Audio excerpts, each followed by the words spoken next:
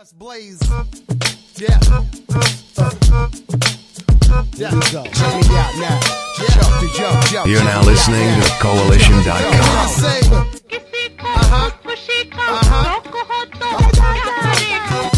Whatever she said, then I'm mad. If this here rocks to y'all, then you mad.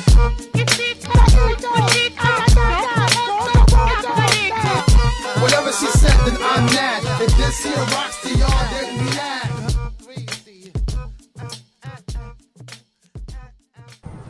Hey everyone, this is Gary A. Swaby, and you're now listening to and watching, you might be in the live, the React podcast from thecoalition.com.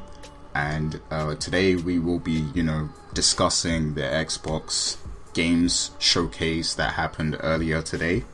And, I had to assemble a fine bunch of people here so that we could, really get down to the nitty gritty with this discussion topic here. So, of course, I'm here with Mr. Richard Bailey Jr. How you doing, Rich? Doing good, Gary. What's up, listeners and viewers? Yeah, what's up, indeed. And I'm also here with Miss Dana Abercrombie. How you doing, Dana? Hello, everyone. I'm doing great. Excellent. Excellent. And, shouts to Dana for all the Comic-Con coverage, which, I just discovered on the site myself. Looks like she's putting in some serious work today, and I know she's very tired, but, she had to be here to talk about her beloved Xbox Series X. So, here she is. Jokey jokes. And we also had to bring back Blast from the Past, one of the people we've really been missing here on the Coalition, and that's Mr. Max Moller. How's it going, Max? It's been a while. Hello everyone. It's good to be back. It's going good. Glad to hear it. And before we get into the show and everything, like, what have you been up to lately? What have you been working on? I've mostly just been doing my own thing. I do a lot of freelance, like ghostwriting and everything to pay the bills. I'm working on slowly becoming a YouTuber again instead of doing journalism, because I'm starting to think journalism isn't as much for me. And other than that, though, I've just been hanging out mostly. I'm trying to take more time off work than I used to so that I don't get burnt out. Like, the last year of my life has really been working on balancing work and life to prevent burnout and things like that. And I think it's been going pretty well for the most part. So I've just been chilling, playing as many games as I can.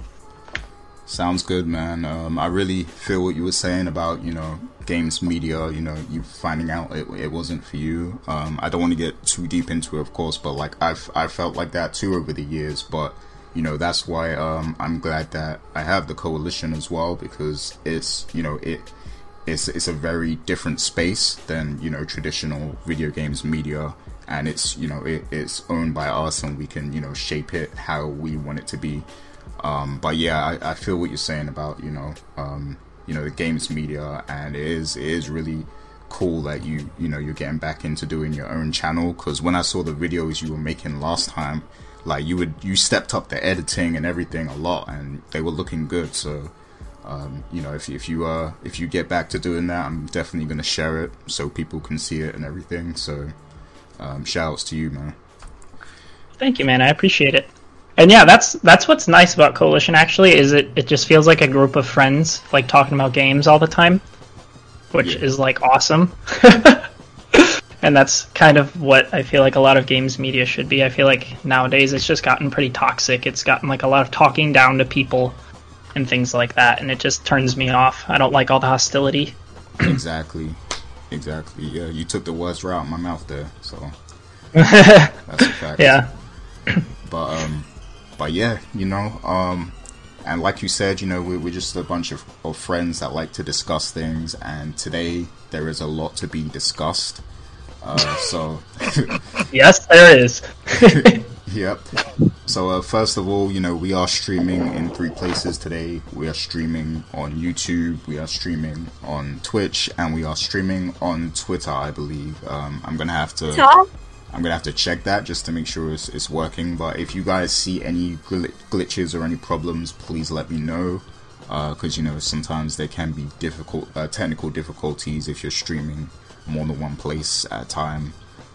So yeah, definitely send us a message or something if you see anything funny, you know, with the streaming. But with that being said, you know, let's get right into the discussion for today, which is, you know, the Xbox Games Showcase. So you know, it's been a while. I can't remember the last time Xbox had a stream. Was it in May or something? That first one they had? Yeah. Okay. Yeah, so they had one back in May, and you know, in my opinion, I wasn't really feeling that one because it just looked like a Google Hangout or a Zoom or something, and you know, what they showed wasn't particularly impressive for me. If you're talking next gen, like a completely new generation, you know, I didn't really like how they presented that, you know, back in May. But now, you know, since then we've had, of course, the PlayStation Showcase, and you know, now Xbox. You know, it was time for them to come back again and give us, you know, another dose of what they have in store, you know, for the Xbox Series X and, you know, the incoming generation. So we're gonna get into, you know, what we thought of all of this. But you know, real quick, I'm just gonna give a rundown on some of the games that was on this, you know, in this showcase, just to, you know, refresh our memories a bit. I might have missed a couple, maybe, I'm not sure, but if you guys, you know, remember it, you guys can add on too, and you know, I'm gonna give you your chance to discuss things that you that stood out to you personally as well. So, some of the games, you know, that were shown in the showcase, of course, Halo Infinite, which was the very first thing we saw, State of Decay 3, Forza Motorsport, Echo Generation, Exo Mecha, Tell Me Why, Ori and the Will-O-Wisps, As Dusk Falls, Everwild, Crossfire X, New Genesis Phantasy Star Online 2, The Gunk, Warhammer 40,000, is that 40,000? Yeah, 40,000 Darktide, Destiny 2 Beyond Light, Stalker 2, Psychonauts, The Outer Worlds, Peril Gorgon, Avowed, and Tetris Effect Connected, Fable, which was the very last teaser. And then, you know, before the show there was also a couple announcements too. There was Balan Wonderful, which I didn't see at all, and then there was an announcement about Dragon Quest 11S coming to the Xbox. So yeah, that's just, you know, that's a list of some of the notable things that we saw during the showcase. So I'm gonna get to you guys, you know, individually, and you guys can tell me, you know, what stood out to you personally during the showcase. And you can also, you know, take the time to give some critiques, or you just let us know how you felt, you know, about the showcase in general. So I'm gonna go to you first, Miss Dana Abercrombie, if you're ready. If you're not ready, it's fine. I'll come back to you. I'm right here. I'm ready. Okay. Okay. So I know a lot of people didn't like the show. Thought it was perfectly. Stop laughing. I thought it was fine. You had a little bit over an hour of just pure games. People was always complaining, where are the games? You got a lot of games that they announced. They announced more. You know, if you watch the pre-show, they also announced Hello Neighbor 2, which I thought looked really good. It had a very creepy vibe. If you played the first Hello Neighbor, and it basically looked like a guy who was trying to kill another guy. So that, to me, for the pre-show, Hello Neighbor 2 and Balan Wonderworld really stood out for me. I also like Echo Mecha, which is free to play, so yay. In regards to the main show, I love the trailer for State of Decay 3. It's really great to see a female person of color in, you know, the lead of the story. Tell Me Why really had me captivated. This is more like a story-driven game, where it is, from what I can understand, it was the son was about to be murdered by his mother, and in an act of self-defense, he killed his mother when he was a kid. and it's kind of him trying to remember and going back to the scene of the crime, of everything that happened, and he's on this journey along with his sister in order to fully know what happened on that night because he was so young. So that stood out for me. Ori Will of the Wisp, the graphics, that looked really beautiful. Outer Worlds, Tale of Gorgon, that looked great. Grounded was one of those other games that just, I thought was adorable. The trailer itself was really fun. The game, it's about, I guess you would call them tiny-sized people trying to get back home. It doesn't really fully explain how they got to that size, but it looks great. Stalker 2, that looked very creepy as well. And the Medium was a very weird game that I think it had to probably do with psychic abilities, and it just was told in this very horror style type way. So I like those games.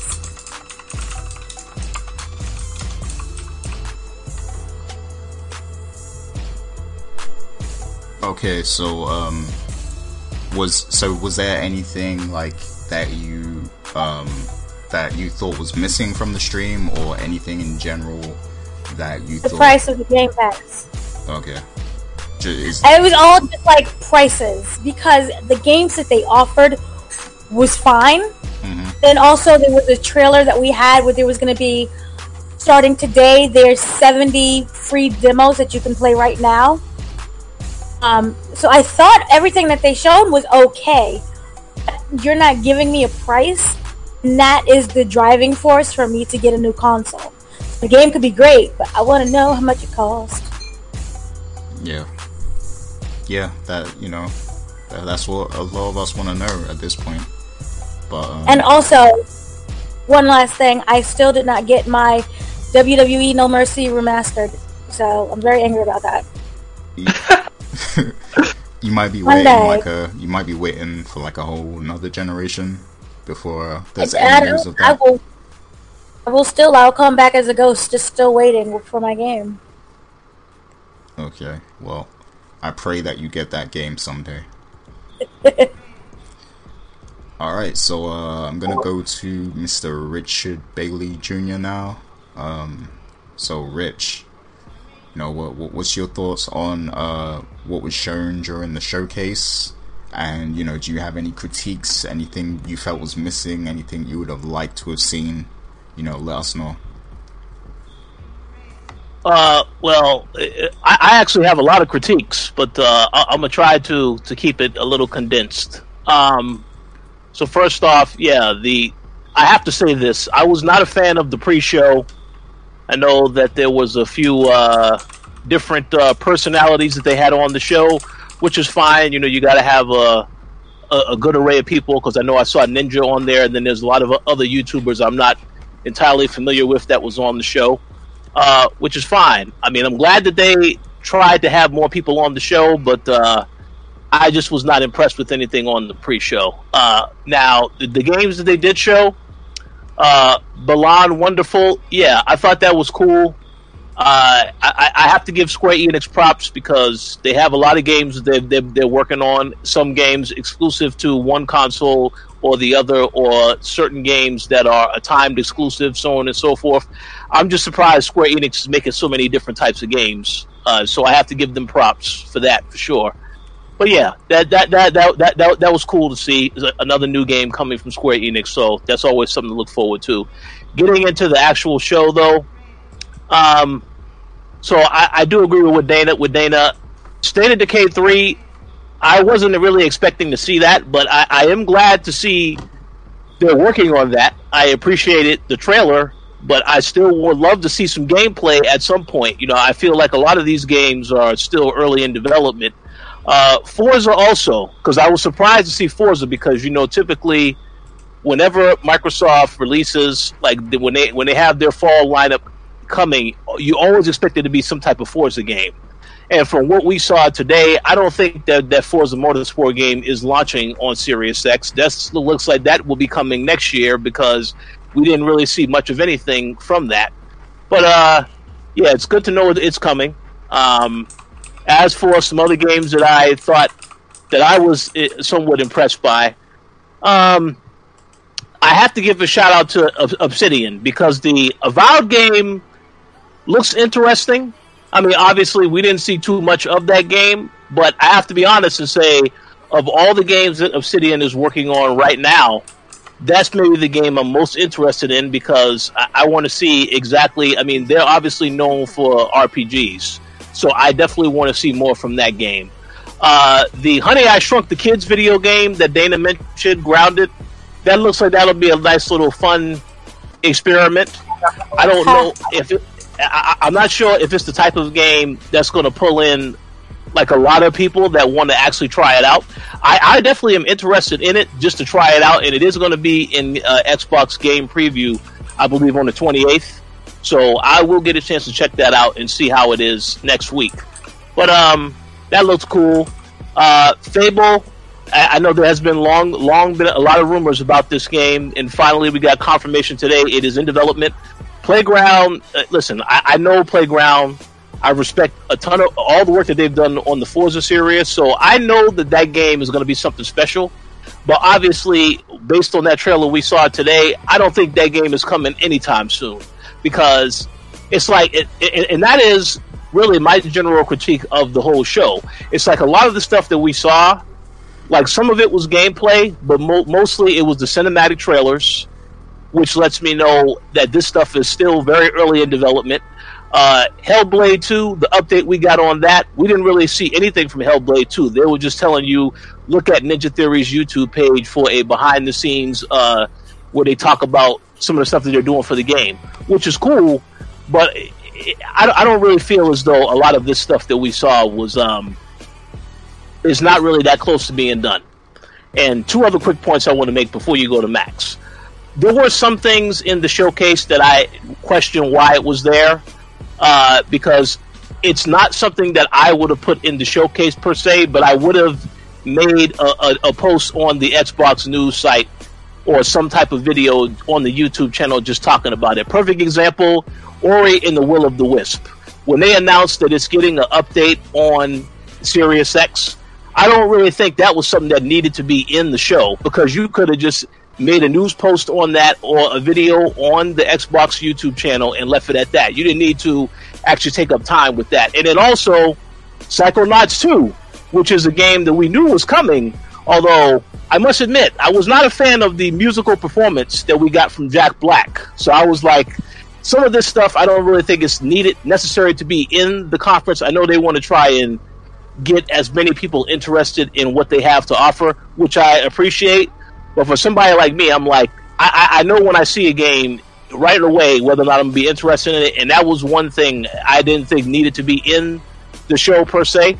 And then also, Destiny 2, Beyond Light.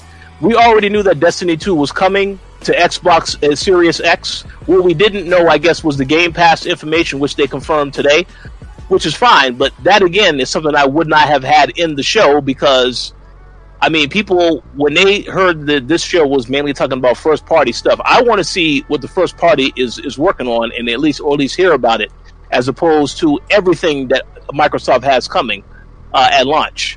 And the very last point that I will make before you go to Max, Halo Infinite. Yes, Halo Infinite. I will say this. Because I know that the Banished is a part of the storyline, that gets me very interested in the game.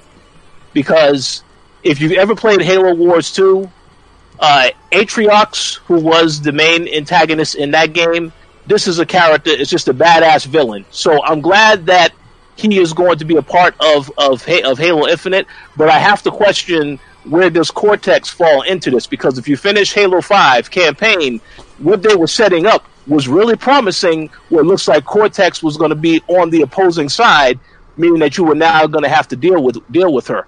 And I didn't really get any indication of that whatsoever in the trailer, so I don't really know which direction it's going, although I am invested because I want to see that battle between Atriox and Master Chief. No doubt about that. But we have to address this and say, this game did not in any way, shape, or form look like this should be a game on Xbox Series X. This looks like a game that I can play right now on Xbox One, maybe even Xbox 360. I mean, it just did not look that impressive. And I think if you are making this a launch title for Series X, it really falls upon you to really sell this to the people. Now, I know in the trailer they said about, oh, this will be the best version that you play on Series X, and they talk about, it's an expansive environment, all this other stuff, but I couldn't really see that in the stream because the quality of the stream, I guess it was 1080p, although it feels like it was a lot less. It wasn't a 4K presentation for this particular game. And if you've seen conferences in the past, or when Sony has their State of Play events, they always present the presentation in 4K, which makes it look even better. So when I looked at this by comparison, it just did not look as though it was impressive. Obviously, it's a Halo game. We know what to expect from Halo, so it's still going to be a good game. But visually, this didn't look like this was going to be a game that would just blow me away visually. That doesn't mean it's going to be a good game.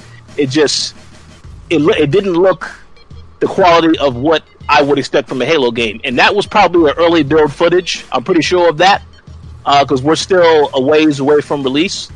But I'm definitely expecting this game to look even better than it looked today when we actually get the final product later this year. But aside from that, I do like the direction of the storytelling of what they could be going. I have a lot of questions, obviously, about where they're ultimately going, but I have to say that was good. But overall, the show, better than the May conference, but in no way, shape, or form would I say it was the best Xbox conference that they've ever had. No way. But hey, better than May, so I'll give them credit for that. So, Rich, Reggie said, I guess the Series X isn't that serious. Well, no. Listen, he's right. Listen, right. The one thing I will say, and I don't want to go too off topic because I know we still need to get Max's opinions and then we can talk about a few other things. I will say this. I have to applaud that Phil Spencer is at least trying to build the first party up, but he has a lot of work cut out for him because Microsoft has had opportunities in the past to pick up certain franchises. So we've had this discussion multiple times on the co-op where they could have had a chance to get Mass Effect and have that as an exclusive on Xbox a long time ago, and then they said no. And now the thing about it is that when you look at what Microsoft is doing now, it is disappointing in the sense that it doesn't feel like they're doing enough with the first party stuff. We can say it's all early stages, but it's a little conflicting because when I see a news report talking about Microsoft is considering having, acquiring Warner Brothers in the games underneath Warner Brothers thing, and then nothing happens with that, and we don't hear no updates about that, then it gets annoying because I feel like Microsoft does need to do something like that in order to really convince people that you are really getting serious about your first party lineup. They need a megaton, in my opinion, and I understand. A lot of fanboys don't like that, but that's just my personal opinion. If they was to acquire Warner Brothers and then they said that the next Batman Arkham game is going to be an Xbox exclusive, that would definitely get a lot more people interested in Xbox. Same thing for Mortal Kombat. If they said we're going to make a game where we have Mortal Kombat versus Killer Instinct, hell yes, that would definitely get people interested and invested in Xbox a lot more. But until they do something like that, or they show what the other studios are working on, and it just so happens that the game that they're working on is a very big deal, I feel like they're always going to be playing catch up in terms of trying to prove that they have that they're working towards having a strong first party lineup. So we'll see what happens. But I have to say that today's show, better than the May event, but I think they are definitely capable of putting on a better show. But I guess only time will tell when they actually are able to do that. Yeah, I mean, we're cutting it very close now. I mean, if you think about it, November's not that far away. So, wait, hold on, November. Is that when it's out? Well, hold on a second. Who told you that information, Gary? You are spreading rumors here, good sir. November is the release date. Oh, my bad. I'm giving up secrets. My bad. Nah, I'm totally joking. I'm totally joking. I'm pretty sure it's going to launch in November, since a lot of the games they said, oh yeah, like Assassin's Creed coming out in November, and that's also a launch title for Series X. So I'm pretty sure it is going to be November, unless Microsoft decides to change that date. But yeah, we'll see. Yeah. I mean, November is certainly the most likely date, because I mean, after that is December, and I mean, you know.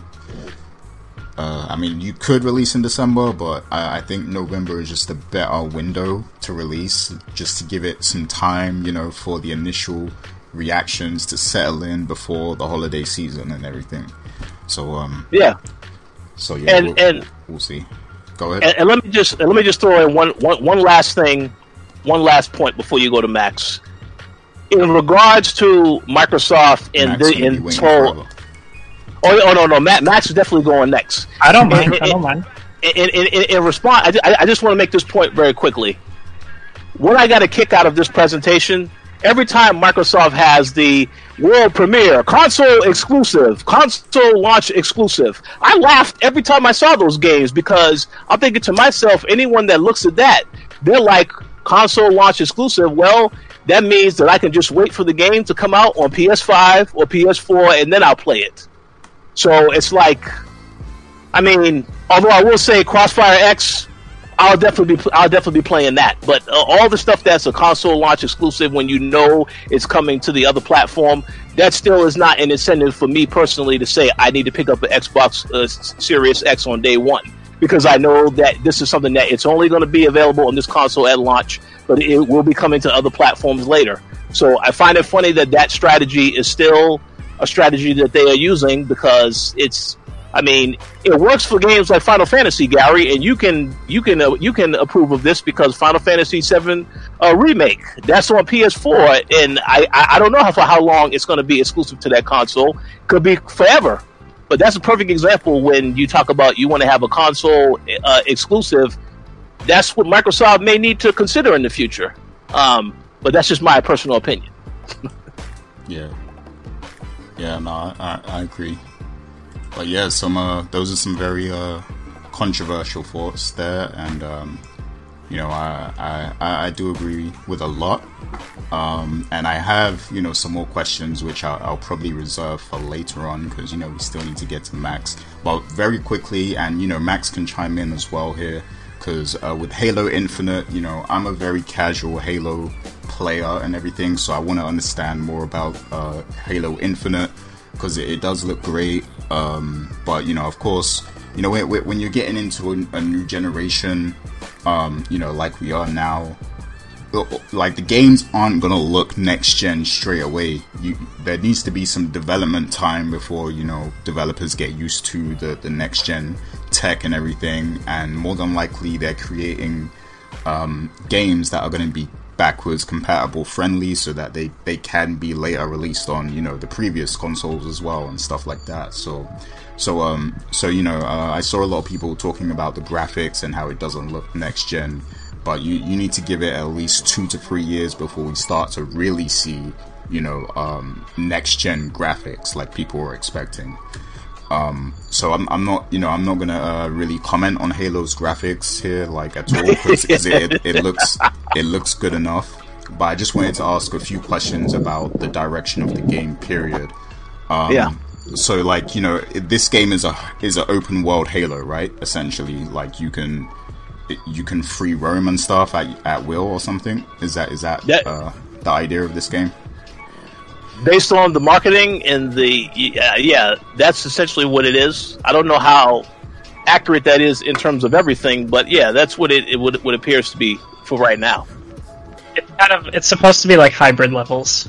They're not linear per se, but they're not supposed to be open world. They're just like levels that give you a couple of different lanes of approach for like combat and everything, as far as I understand. Mm-hmm. Which they tried to do with Halo 5. And they did okay at. I don't love the level design in Halo 5. But yeah. Okay, that's cool. So, like, in the cinematic that they showed, like the story and everything, like there was that big ring thing. Is the game like basically centered around? Is it to do with that basically, like that big Halo ring or whatever it is that they were looking at on the ship? Like, how does that tie into the game from a narrative perspective? The Halo ring is basically what the first 3 games were all about. Like, if I'm not mistaken, the entire first game takes place on the ring.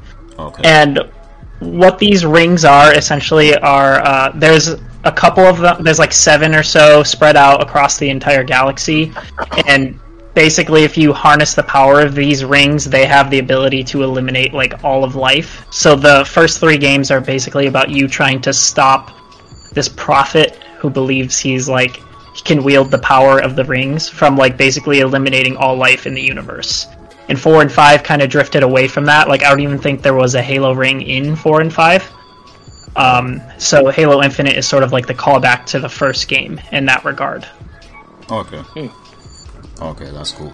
That gives me some clarity. But yeah, I mean, the game is looking good. I see there's a lot of new effects in the game and stuff, and you can do stuff like you can throw stuff around, you know, the environment, which is cool and all that. So, but yeah, I mean, everyone was expecting to see a new Halo. We got it. Me personally, you know, it's not the thing that's gonna make me buy a Xbox Series X, you know. But the game does look fun, and I've played, you know, previous Halo games, and the gameplay is always fun and engaging, and you know, I love the multiplayer also. So since this will be on Games Pass, I will definitely check it out, you know, on PC when it drops. So you know, I'm happy about that. But I have some more thoughts, but I'm gonna let Max, you know, get his opinions off, and then we can, you know, because some of the things that I want to say, I'm just gonna bring it up as questions, and we can all kind of chime in. But yeah, Max, let us know, you know, what's your thoughts on what was shown during the Xbox showcase.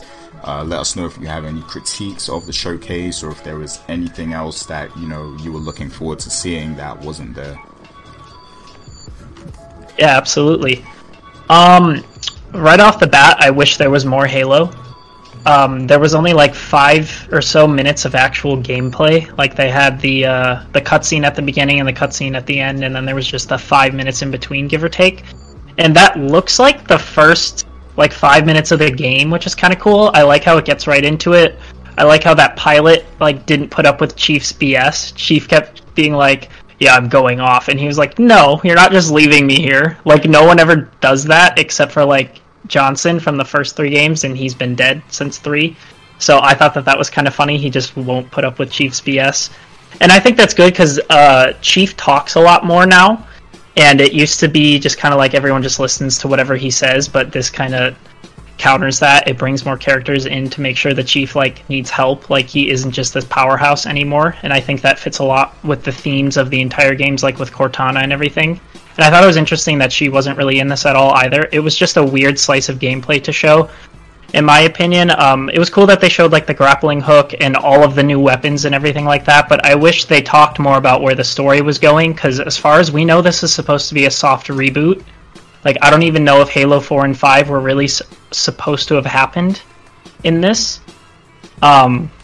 Also, I wish they showed a little bit more, or they showed anything on the multiplayer, because I'm a competitive player myself, and that's my favorite thing about Halo. And a lot of these campaign changes I think are cool for the campaign. I think they should go insane with the campaign, but I'm worried about how they'll tie into multiplayer, because like they said that the grappling hook will have a play in multiplayer, and I don't know how I feel about that, because Halo 4 and 5, they've opened up levels a lot because they added sprint and armor abilities, so levels aren't as symmetrical or skill-based as they once were. Halo 5 did a better job of it than Halo 4. Halo 4 implemented a bunch of Call of Duty-esque mechanics that kind of ruined what made Halo Halo.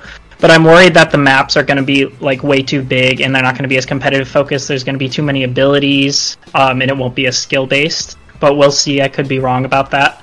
They designed Halo 5 with pros in mind, and like they worked with pros, so they might be doing the same with this. I know they're working with like a whole esports org, so I could be wrong. Maybe I'm just a little over worried about that, but I just wish they showed more, especially for like the game that's selling the console and basically that this generation is going to run on. For them, I just wish they showed more. It's like releasing soon too, so I thought that was strange. But As for the rest of the presentation, I'm liking it more the more that I think on it, but I wasn't feeling it too much during the presentation. State of Decay 3 is cool. It's cool, but they didn't show much of it, and I think that's my biggest issue with this, is all of the things that seemed like the coolest, they didn't have like anything to show for. Like Fable or Avowed, we saw like very brief clips of that, and that's it. And then they showed a bunch of like what Rich is saying, they showed a bunch of things that we already knew about, or that just kind of felt like filler. Like, we know that every game coming out is going to be on both consoles. Like, that's been assumed with their marketing. We didn't really necessarily need to know that Destiny 2 is coming to the Series X. We knew this. It is cool that it's being brought to Game Pass, but that could have been like a tweet. Stalker 2, like, they just showed a really brief thing that I honestly thought was Metro for a second. But that'll probably be pretty cool. Everwild looked cool. They didn't show much about that, though. I somehow missed Exomecha and Tell Me Why, and Echo Generation. I don't know how I missed those, but Echo Generation especially actually looks really cool. I watched one of the trailers when Gary put up the list of games, and I missed that entirely. That was one of the highlights of the presentation, then, for me, after seeing that. The Gunk looks cool. Warhammer 40k Darktide actually looked really cool, even though they didn't show much about that. Psychonauts 2 was neat. I'm happy that game is going along. I'm also kind of with Rich that I didn't care much for the song that went along with it. It was nice that they did something different, I guess, and like they showcased Jack Black, and I know a lot of people love Jack Black. So from a marketing perspective, that was probably a good idea. I just wasn't the biggest fan of it.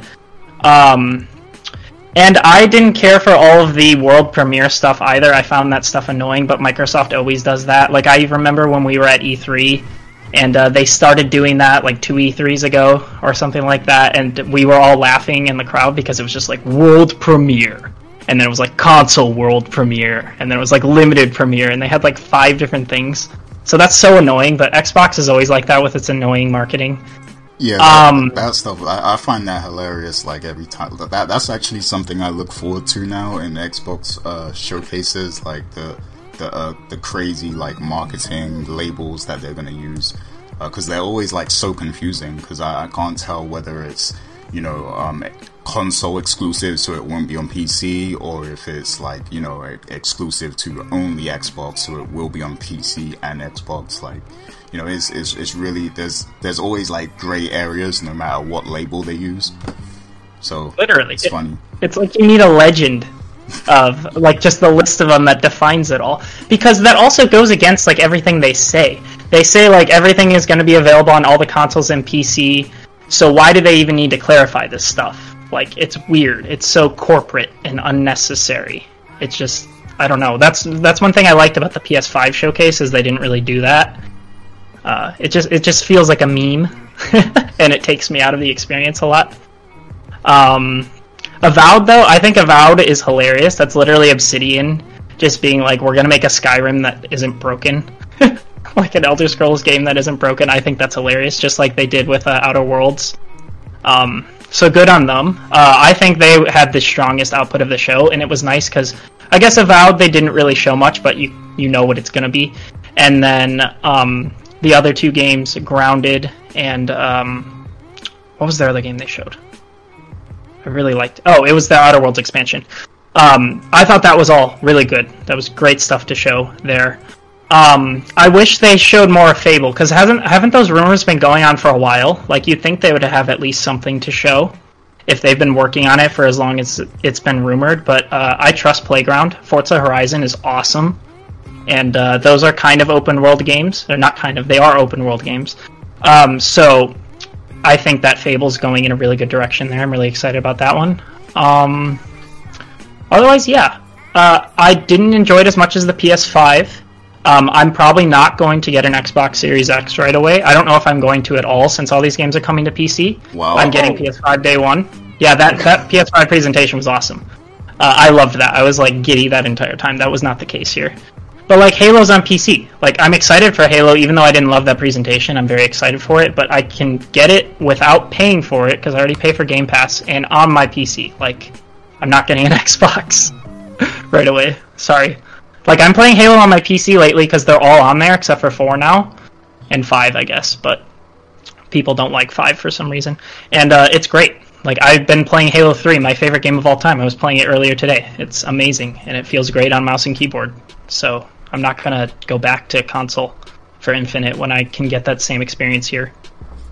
Yep, see, I'm telling you, people, like, once you get on PC and you realize, like, you know, how convenient it is for, like, gaming, and, like, you know, once you get used to keyboard and mouse, because I know, like, that throws a lot of people off, like, oh, I don't want to play games with a keyboard and mouse, but once you really get used to it, you start to figure out how much, you know, better it is for, especially for first-person shooters. So yeah, you know, Max put it perfectly, man. You know, when you get into the PC gaming world, it's hard to get out, like, you know, and console, you start to realize consoles are, you know, kind of a, I mean, I don't want to knock consoles too much, because it's good for the people, you know, that it's for, but, you know, it's just no comparison once you get, you know, into PC. But I'm sorry for my little tangent, but yeah, carry on. No, you're fine. That was it. I'm done. Okay. Well, yeah. So yeah, I'll just throw in my 2 cents on some of the games here before we, you know, get into some of the discussions that need to be had. Regarding Dragon Quest 11, that, you know, from Microsoft's perspective, that's a good pickup for them. You know, this is a game. It's already on PC, and it's on, you know, PlayStation and everything. So. Why not? You know, now it's exposed to more gamers, and as Tony Polanco said, you know, it's a very, like, underrated JRPG that came out this generation, and it's actually his favorite one that came out this generation. You know, I played it also. I don't think it was my personal best one this generation, but it's, you know, it's definitely one of the most underrated. I still need to actually go back and beat it. So, you know, it's just cool that more people are going to get to play it.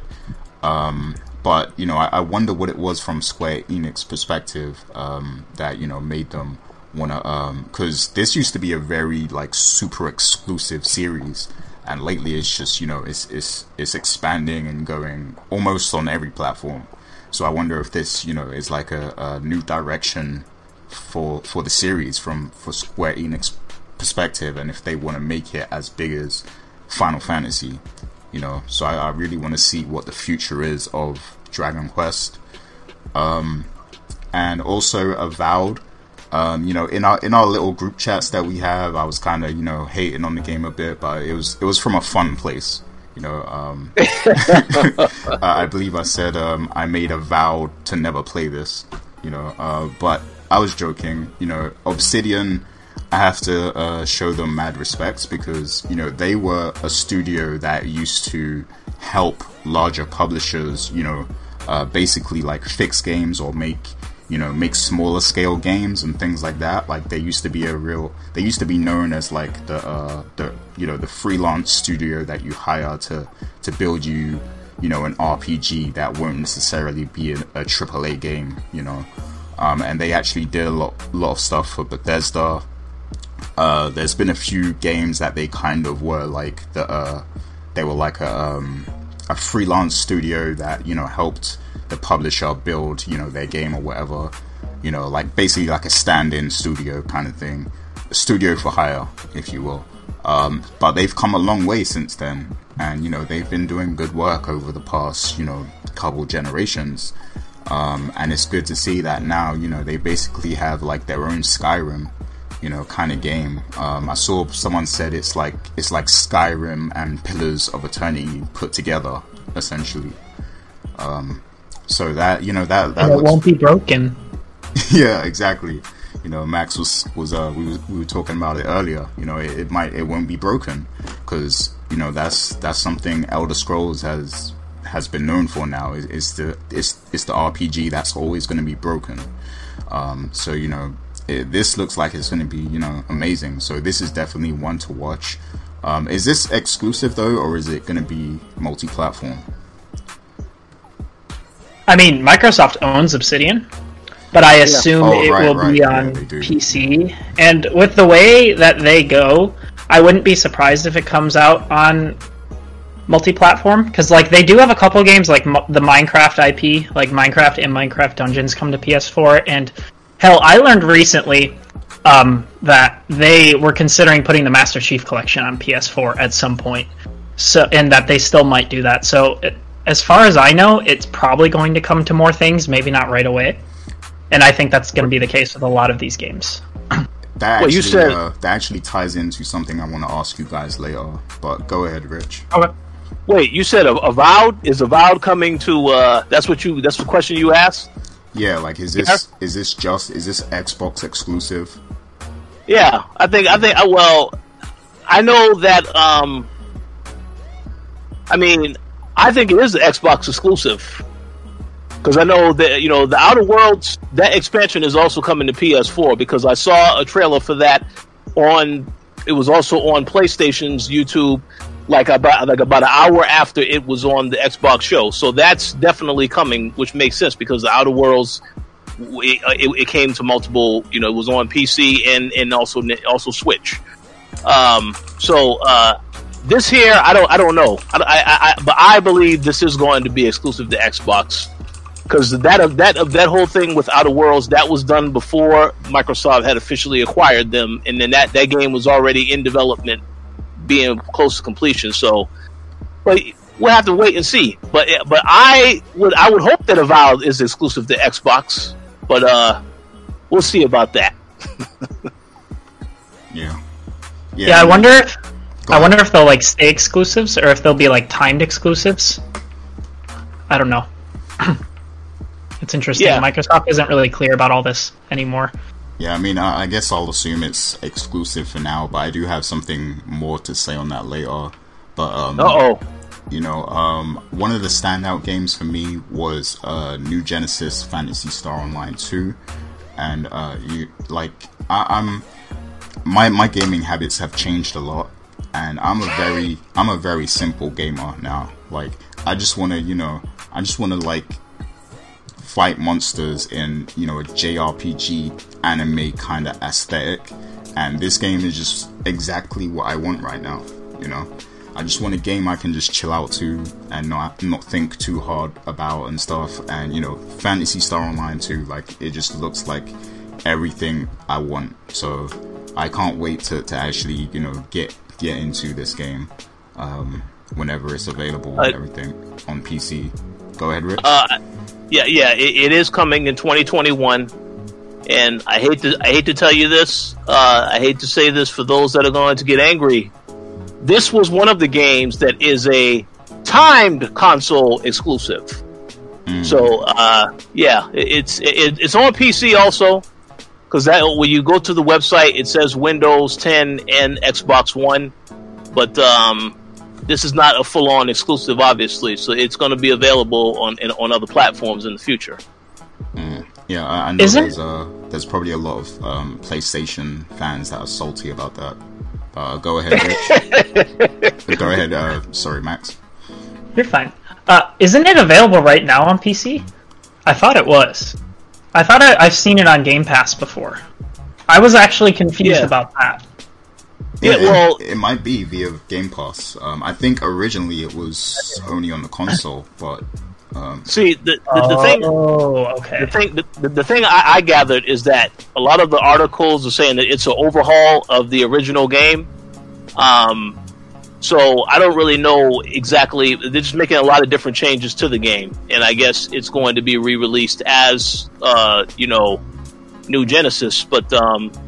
Yeah. I mean, I don't really know all the details about that. All I know is that they said 2021 is when it'll be available.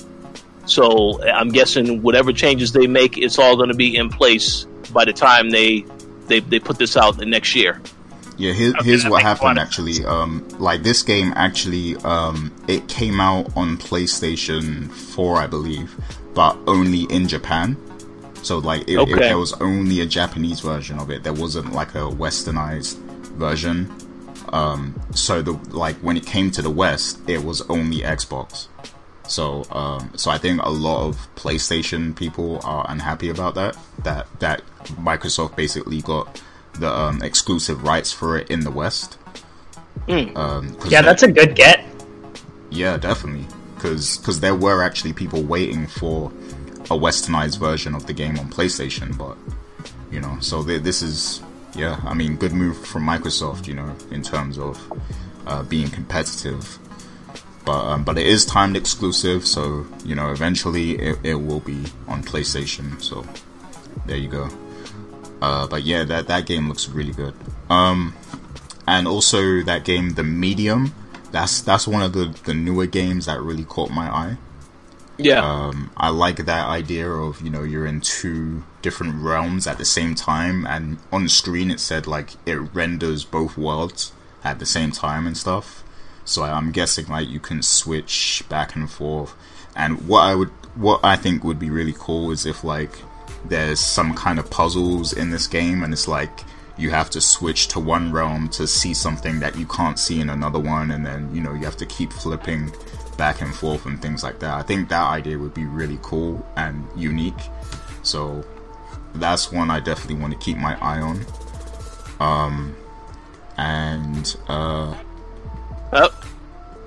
And Fable, you know, I mean, I want to see what they're going to do with Fable at the end of the day. I know that's, you know, that's a huge game in Xbox history, and I want to see what kind of new direction that they're going to take the Fable series in. And yeah, that's pretty much it from me. I will say that I was looking forward to seeing. Now, I know that when we saw the PlayStation 5 stream, it was all, you know, games. Like, they focused heavily on the games. And then, of course, we got to see the console at the end. But, you know, we've already seen the Xbox Series X. But I will say that as we draw closer to the autumn season, the fall season, if you're in America, it's about time we start seeing some specific features and, you know, some demonstrations of the UI, like, of these systems. And I really thought that Microsoft was going to take the lead and give us some of that, like, just show us what we're going to be getting with the, you know, Xbox UI and everything in the Series X, and maybe even drop a price. You know, it's about that time we start understanding, you know, more about the price of these systems and everything. I know they're trying to stay tight-lipped, and it's like they're playing a game of chess with, you know, who's going to reveal it first or something. But, you know, we are getting very close now, and I think we need to see more at this point. We get it that, you know, both systems are going to have a diverse list of games that are coming, you know, and that's more clear after seeing this stream in particular, which is cool. You know, it's good to know that Microsoft does have some unique titles coming to the Series X, but it's about time we start, you know, if we're going to invest in one of these systems, we have to see more. We have to see the features, you know, we have to know about the controller. We have to, you know if is there going to be a camera or something? Like, we want to know all this stuff. Is it going to be VR compatible? You know, we need to start seeing all these things. And that's my biggest gripe with, you know, with the stream today. And that was also my gripe with the PlayStation one. So I'm not, you know, singling out Microsoft. But yeah, that's what I think. But do you guys have any thoughts on that? On like why we didn't see, like, why aren't we seeing anything about, you know, the features of these consoles, the UI and all that stuff? Do you think they're so busy trying to manufacture it that they just can't show us yet or something? No. That was the question you asked? No, that's not it. It's a question to see who was going to make the first move, and showing these features and talking about the price of the console and the release date of the console. I feel like this comes down between Sony and Microsoft in terms of who was going to make the announcement. Now, obviously, they cannot wait until the last minute, because if the console is coming out in the fall, you have to give the consumers enough time to have their money ready for either console, or unless, of course, they're going to get both consoles. So I feel like by next month, this information has to be made clear. It has to be made clear, I think, because it just wouldn't make any kind of sense for it to continue going on long where you're not going to talk about this stuff. And again, one point that I will make. I don't want to jump too far ahead because you're going to get into this later. But what you said about them not showing that stuff yet, that is one reason why I am not yet convinced that I need to have a console, either one of these consoles, day one. But again, we'll get into that later when you start to talk about a few of these other things. All right, Max, do you have any thoughts on that? Because I know you said, you're not really in a rush for a console, but if you had the chance to see, more of this stuff, like the back end of the console and everything and the UI, would it make you more interested? Absolutely. I love hardware. I wouldn't say I'm not interested in a console. Like, I'm interested in the PS5. Like, I want that day one.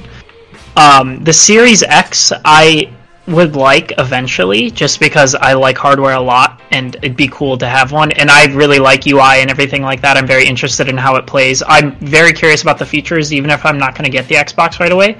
I love that stuff. I want to know what they're doing with achievements and trophies. I want to know how xCloud's going to work. I like that it's being bundled in with Game Pass, and I hate that we haven't seen any of this. I want a price. I'm expecting to drop $500 to $600 on a PS5, like, without question. Like, that's going to happen. That's why they have all these models and everything, so that they can justify a higher price for the most powerful one. That's going to happen. Like, it has to. But I'm very annoyed that they haven't shown that today. I really expected something to happen today, whether it be Sony or Microsoft talk about price. I hate that they haven't. I don't know why they're not. Like, I understand the whole, like, playing chicken, but at the same time, or, like, I get why people think that's the case. I just don't see why that is the case. I don't see what anyone gains by playing chicken. Hell, they could change the price afterwards if they wanted to. I'm sure each knows what the other's going to be priced, and I'm sure they're about the same. I would not be surprised if they're the same price, or like even like $50 different. People say like maybe the digital version of the PS5 will be $50 cheaper or something. That could be the case, but it's really bothering me. I'm expecting to drop a ton of money on this, like it has to be, and I just want to know what it has to be so I can save up a little more for it. You know what I mean? I don't expect like $700, but I wouldn't be that surprised if there's like a $600 and then $500 for the top tier and then mid tier. And there's rumors of a third Xbox model still too. Which I'm annoyed about. The Lockhart, which are like, or not Lockhart, sorry. Lockhart's the second one. There's rumors of a third one after that. I forget what the code name is. That let us know what would the third one be? Like, people think all digital, because Lockhart is rumored to be a lower powered version of the Series X that will kind of like phase out the One X in the Xbox One ecosystem, and then there's rumors of the all digital one, which would make sense because that's what they have now. They have the One X, they have the One S, and then they have the all digital, so that would kind of go in line with that. And I mean, The Verge reported on those, so there's some validity to them, I'm sure. I don't know if they're going to come to fruition or anything, but like The Verge wouldn't have reported on that if there wasn't like something to it. You know what I mean? Yeah. I remember the day I came out of like a stream or something, and I just looked at my phone, and a Verge reporter tweeted about a third model. I like screamed, and my roommate was like, "What?" And I got so annoyed at that because I was like, "Just give us a price then, if this is true." Yeah. It was like a couple weeks ago. So, yeah, I'm annoyed, to say the least, and I'm sure I'm not the only one. Yeah, I don't know how I feel about, having three different versions. Like, that's very confusing for the consumer. First of all, like, why do you need, like, that lower powered version? Like, I mean, that's something maybe you could introduce down the line or something, or, I mean, I don't know. I just feel like there's no need for it. Just give us the Series X, and I understand if you want to do the digital only version, but the less powered one, you might as well have just kept the Series X. I don't know, but that's just me because it is confusing. But what do you think, Max? What was you gonna say?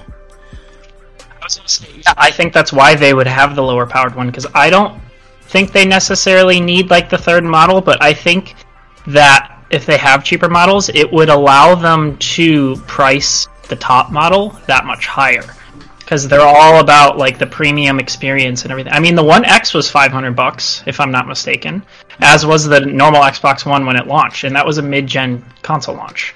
I don't know how much the PS4 Pro was. Was that $400 or $500 as well? Do you guys know? I don't. That was $400. The PS4 It was Pro? $400. Yeah. It was $400. Okay, that's a little more justifiable than $500 in my opinion. But I could see them doing that again, and like both Phil Spencer and I believe it's Jim Ryan at Sony, right? Yeah, Jim Ryan.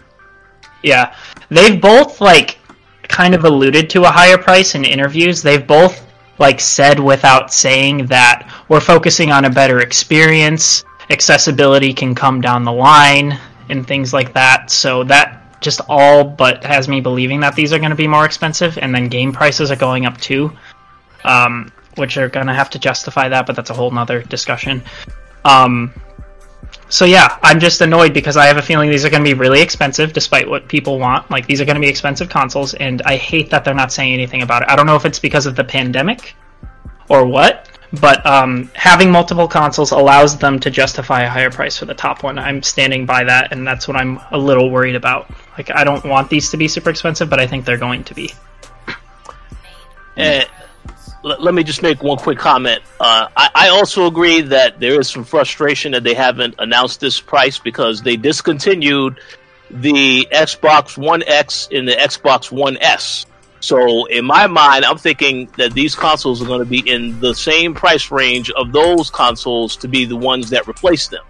But I don't understand what's up with the delay. And then Sony also had made the statement recently that they have now increased production to hit about 10 million consoles, 10 million PS5s this fall.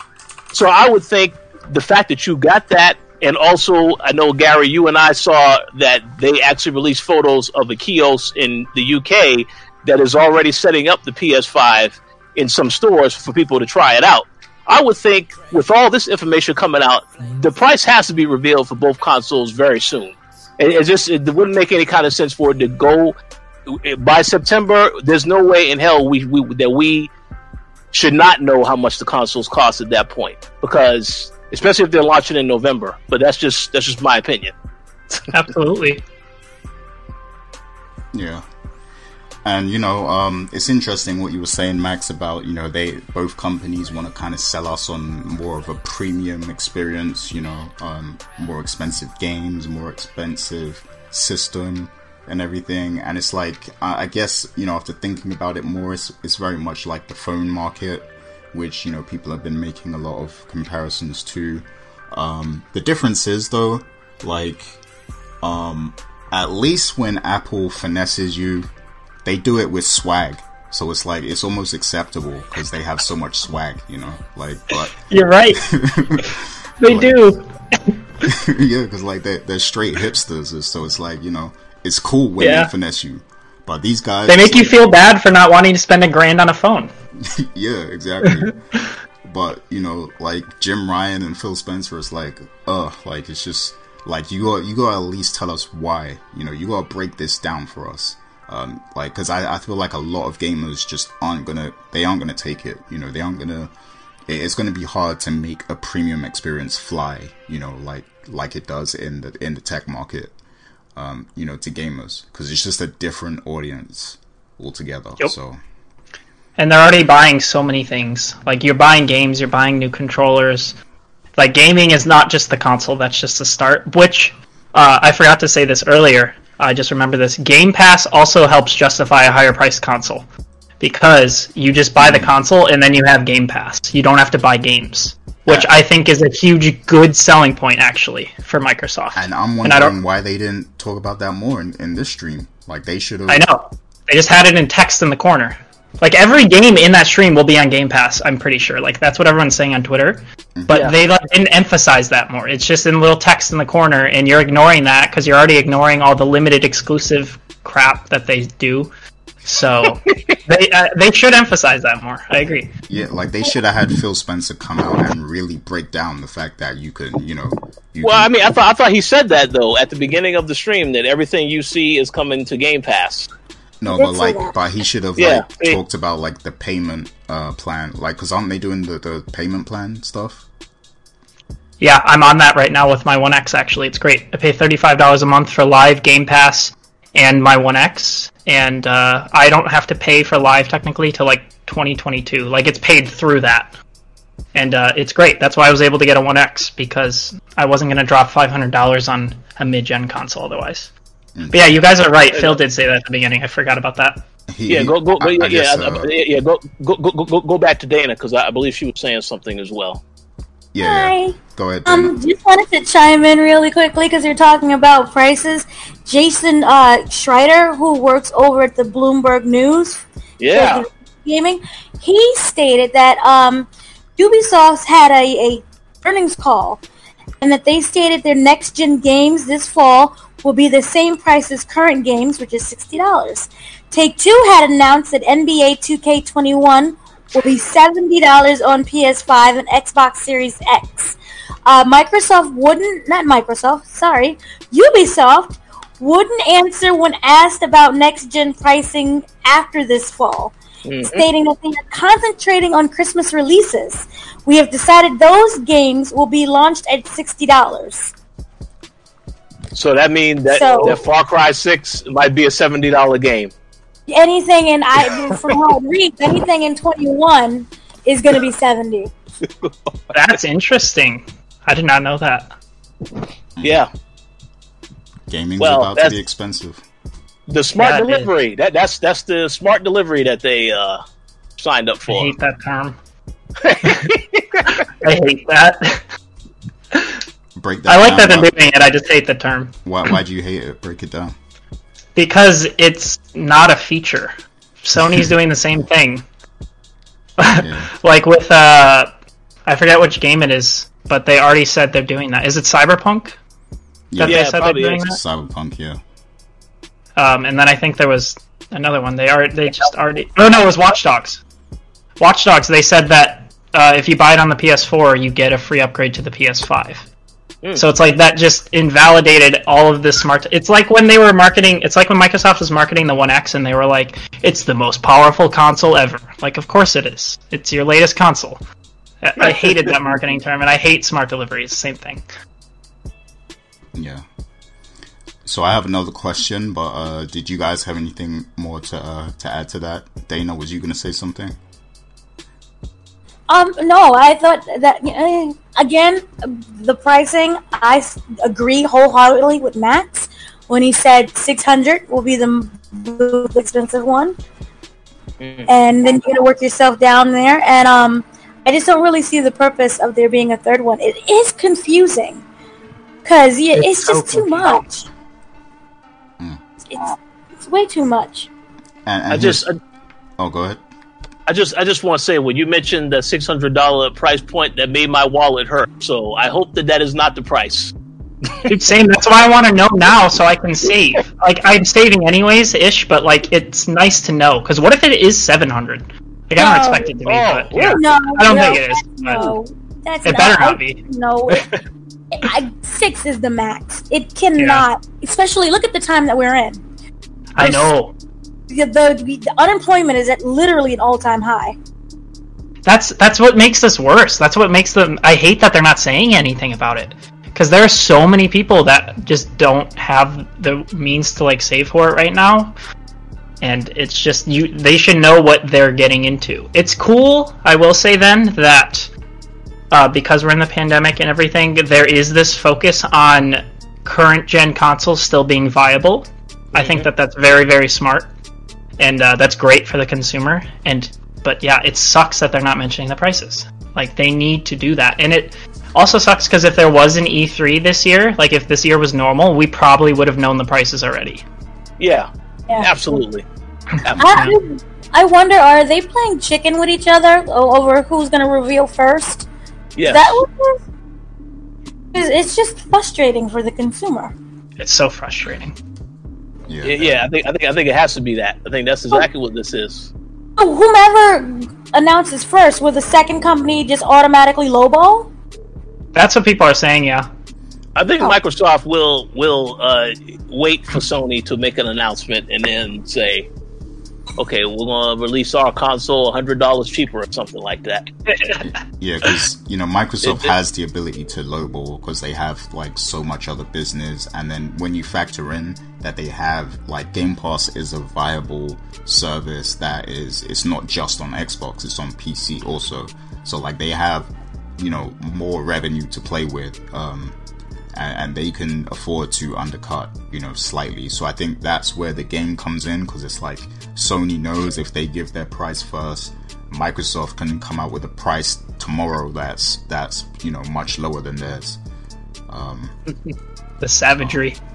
And then if whereas if Microsoft announces first, that gives that gives Sony a slight edge, because I don't think Sony can undercut as much as Microsoft would, but they could maybe drop 50 or something, like maybe drop or drop just a few dollars just to make it seem cheaper, just shave off a little.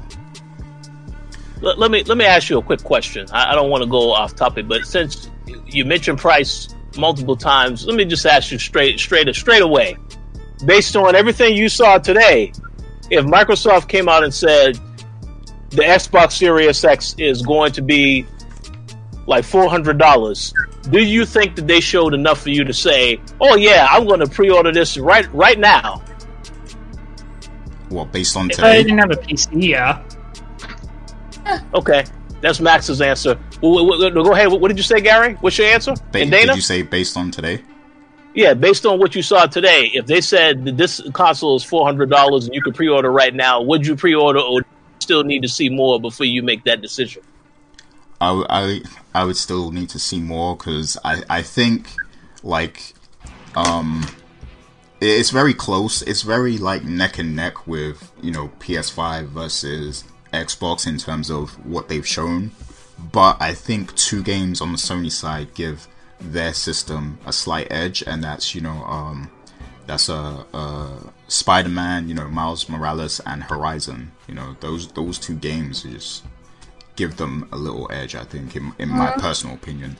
Obviously, that's all it's all subjective. It depends on what you prefer, so it might not be the same for someone else. But for me personally, I would probably I'd be more likely to buy the PlayStation 5 if I didn't have a PC this year, But what about you, Dana? If I had the ability to get, if I'm just choosing between the two, right? Yeah.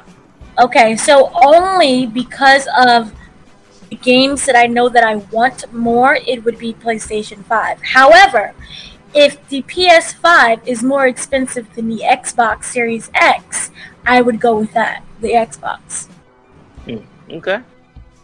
And as an answer to my own question, I do believe it comes down to the games, as I think everyone here has said. But I will say this, I agree with the point you made, Gary, about the two PlayStation titles, but I will also take it a step further and say that PlayStation has a history of having a lot of diverse titles, because Ghost of Tsushima, this is an excellent example of another game worth playing. And then, of course, Last of Us Part 2, which is a game that I thought was good, but other people thought it was trash. But again, there's a lot of games for different people, and we know that Sony has a track record of doing that. So I would say, yes, if I had to pick a console today that I would pre-order, it would be PlayStation, only because I know they have multiple titles that are not just, these are AAA titles to some degree. So, I mean, that absolutely, even if you didn't like Last of Us 2, you can't deny Naughty Dog did an excellent job on the game. They have a track record of making games that are just really, really good. So I'm pretty sure whatever they put out on PS5, it's going to be good.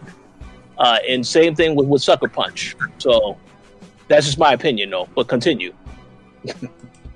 Yeah. Yeah, I mean, but it's definitely subjective, because I've seen, some people actually came at me on Twitter saying, you're bugging. Like, the Halo looks amazing.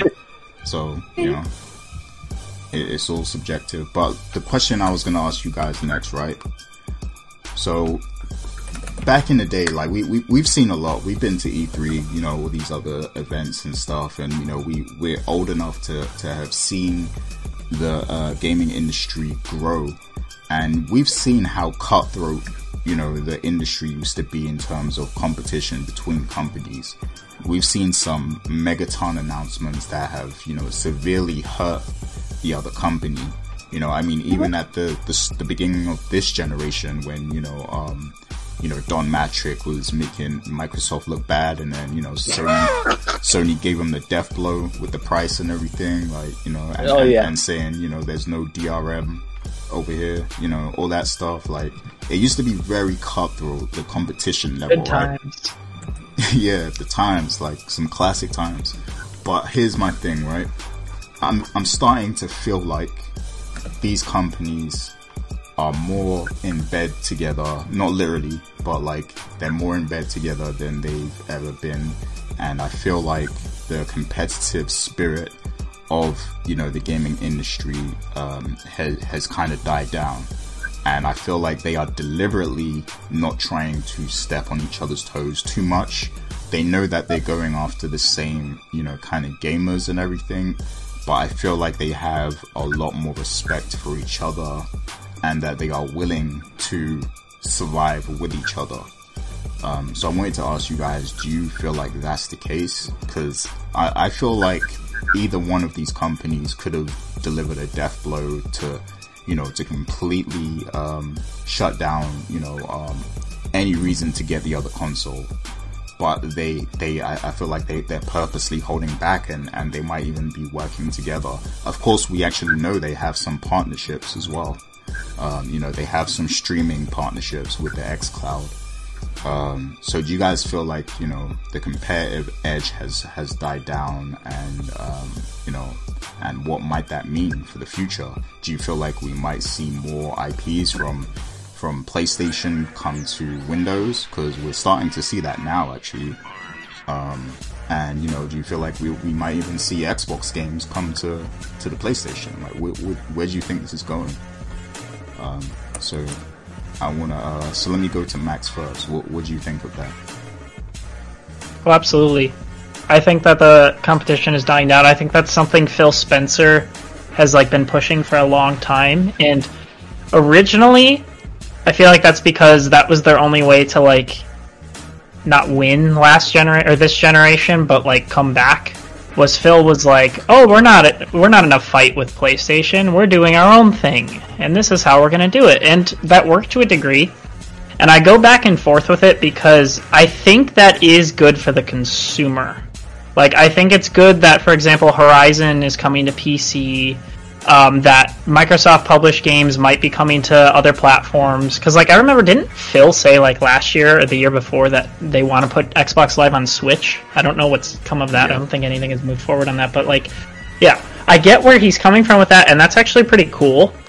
Like, especially for people who can't, like, afford gaming as much, like, who can only buy one console, who don't have a PC. Like, Game Pass is great for that. Games coming to all platforms is good for that. But at the same time, I do think that it does kind of kill that competitive spirit. Like, absolutely. It doesn't really feel like they're fighting each other. It does feel like they're sort of just existing one by one. And I go so back and forth with that because they should be like, both platforms should be like, this is what we have over the other. This is what we're doing. This is why you're buying us. This is why we're better. And I always liked that. Like, fanboyism can be toxic, but like having a preference and like having the companies like showing you why they're better and competing for that, that's great. I mean, look at the Epic Games Store and Steam. Like, Steam has gotten their ass into shape now. They have a good support team. They've been overhauling. They changed their deal with developers and publishers. They changed their payout.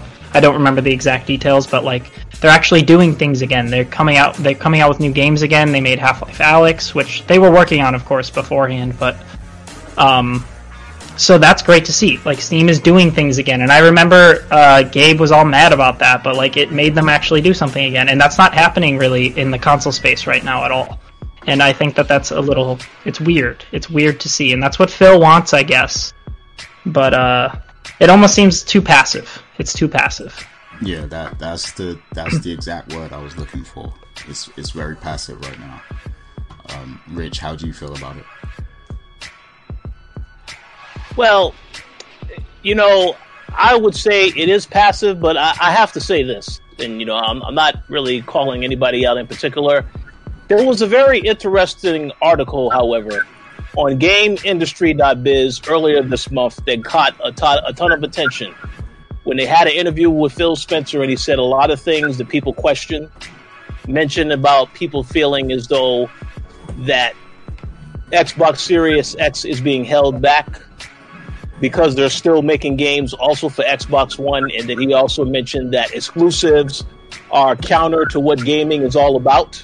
A lot of the stuff that he said, some of which taken out of context, but I have to say this. I do feel, even if we can think and agree that all of these companies are in bed together in some capacity, I do find it interesting, and I have to state that I do feel that the media and fanboys constantly want there to be a war between both sides.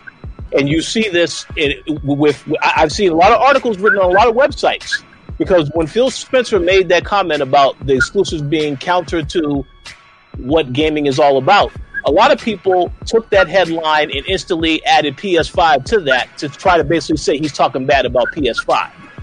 When really, this is just how they want to operate as a company. Microsoft wants to make these exclusives available to people who have Xbox One, at least for 2 years, which then they will focus specifically on Series X, which is totally fine. That's the approach they want to take. But I definitely think that the media and the fans, they are the ones that are constantly going back and forth. Let's look at what Sony did. Let's look at what Microsoft did.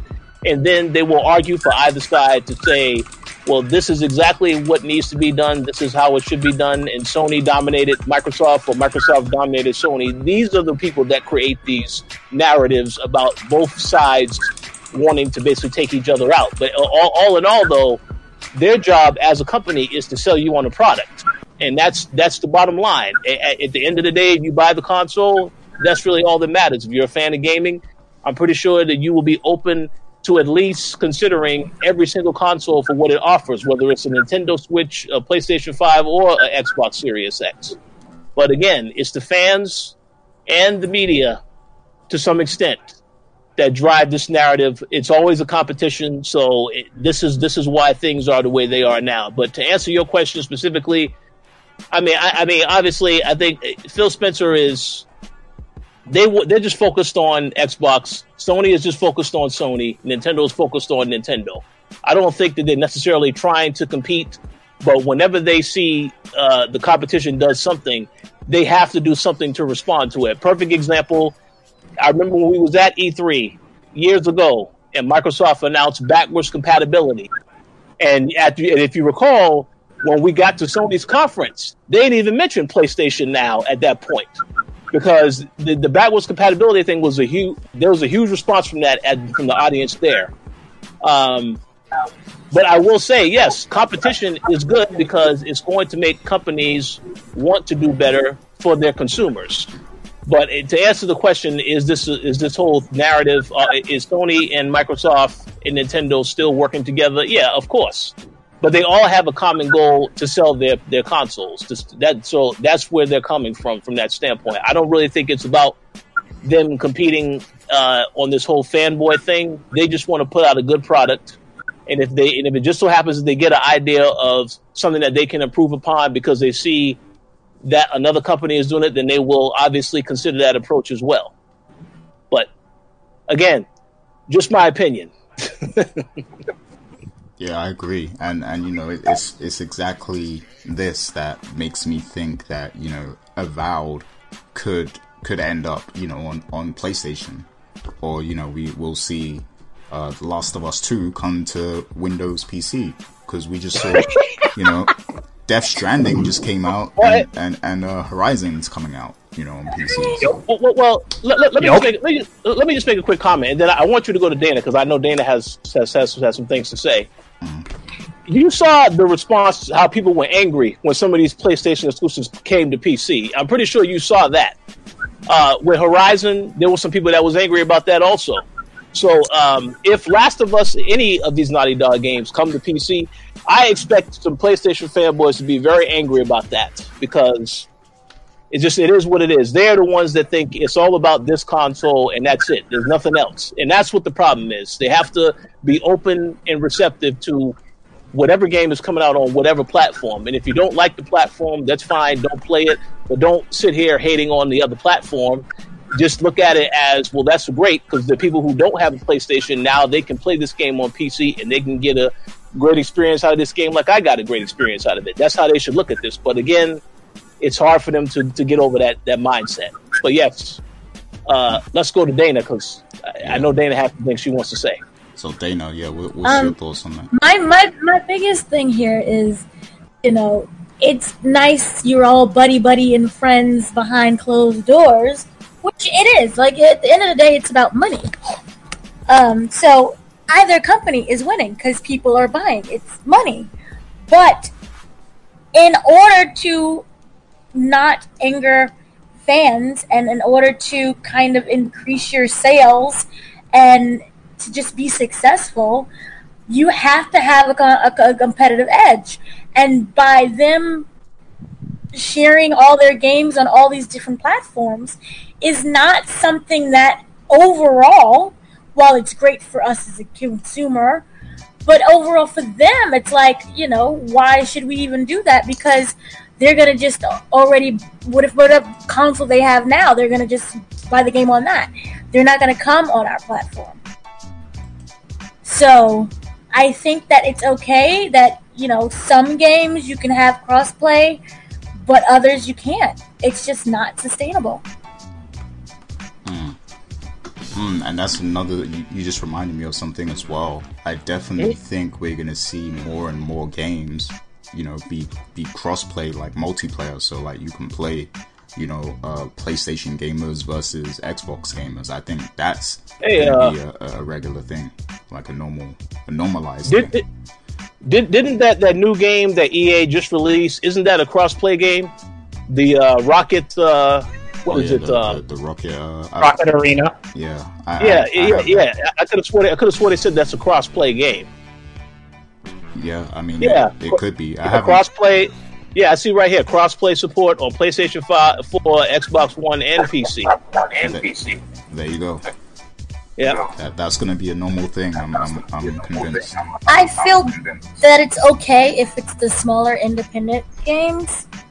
When you have something like, say, Halo, or I don't know, Spider-Man, Call of Duty. It's best. Call of Duty's kind of.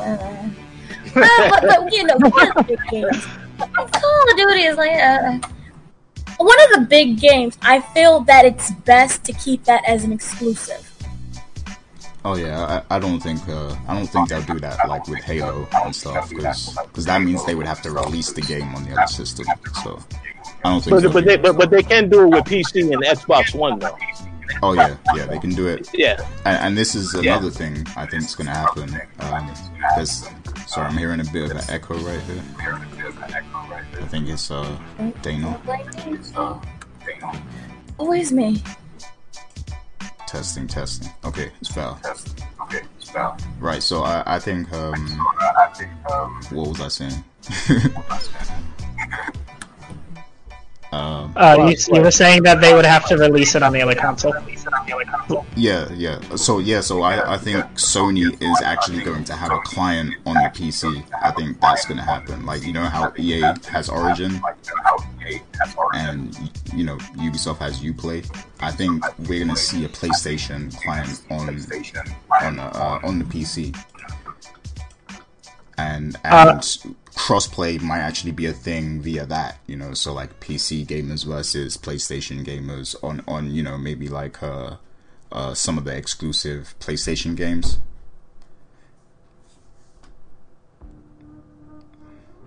I think they already kind of have a foundation for that too with PS Now, because you can play some PlayStation games on PC with PS Now, like God of War. Yeah. Yeah, and I wouldn't be surprised to see that either. Like I've been saying, all they need to do is work on PS Now. I know a lot of people don't like the service, but if they just work on it and expand it, and maybe they are doing this with the streaming deal that they have with Xbox, maybe it's already in the works. But if they expand that service, that could be their Game Pass. You know, that could be their Game Pass competitor. And it will be interesting once we get to that point, because once we get to because you know, at the moment Microsoft has an edge with Game Pass, right?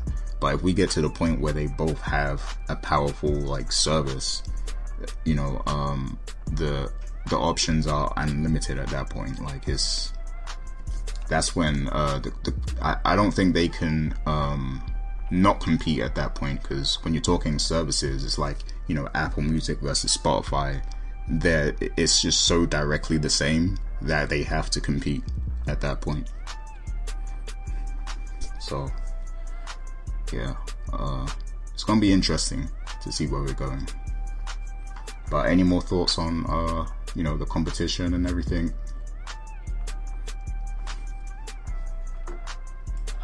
Yeah, I agree with you. Like, I think that Sony's going to have more of a presence on PC, especially over time. I like the idea they do right now, which is kind of in line with what Dana said, where they need exclusives still.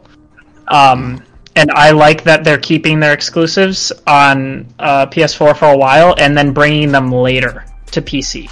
I think that that's an interesting idea that I think they're going to keep experimenting with. I think we're going to see a lot more games than Horizon and everything and Death Stranding come on PC. Like, I bet that Bloodborne PC port, I bet you there's some validity to that. And I bet you there's more going to be like that. So it's kind of like the best of both worlds. Sony still gets its exclusives and gives people reasons to buy a PS5, but it also they also enter the PC space in that regard. So let me just ask a quick question before you go to Dana. So are you saying that when Marvel Spider-Man comes to PC, are people going to be livid that is now no longer a PS4 exclusive, or are they going to welcome it with open arms? I'm sure they'll be mad, and I don't know why. But the thing is, it'll be like when Spider-Man 3 comes out. That's the thing. If they're keeping this pace up, because I think it's interesting. Because it also, notice how they're bringing Horizon to PC right when they announce Horizon 2. Like, so what that does is that allows people to be like, oh, this franchise is dope, I'm gonna buy a PS5 so I can play this, or I'm gonna wait a couple of more years for it to come out on PC. I can wait that long. Things like that. Absolutely, because that you're right about that. The timing of that is perfect, because that game is out the first week of August, I believe, on PC.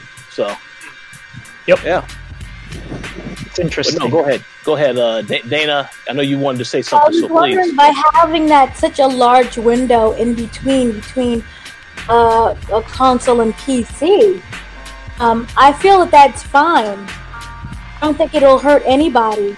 In the sense of, I get Spider-Man now, playing on my PlayStation, and 3 years later, it finally comes to PC. I don't have the patience to wait 3 years. So I don't really think that it hurts anyone unless you're like a die-hard PC person. It's a win-win either way.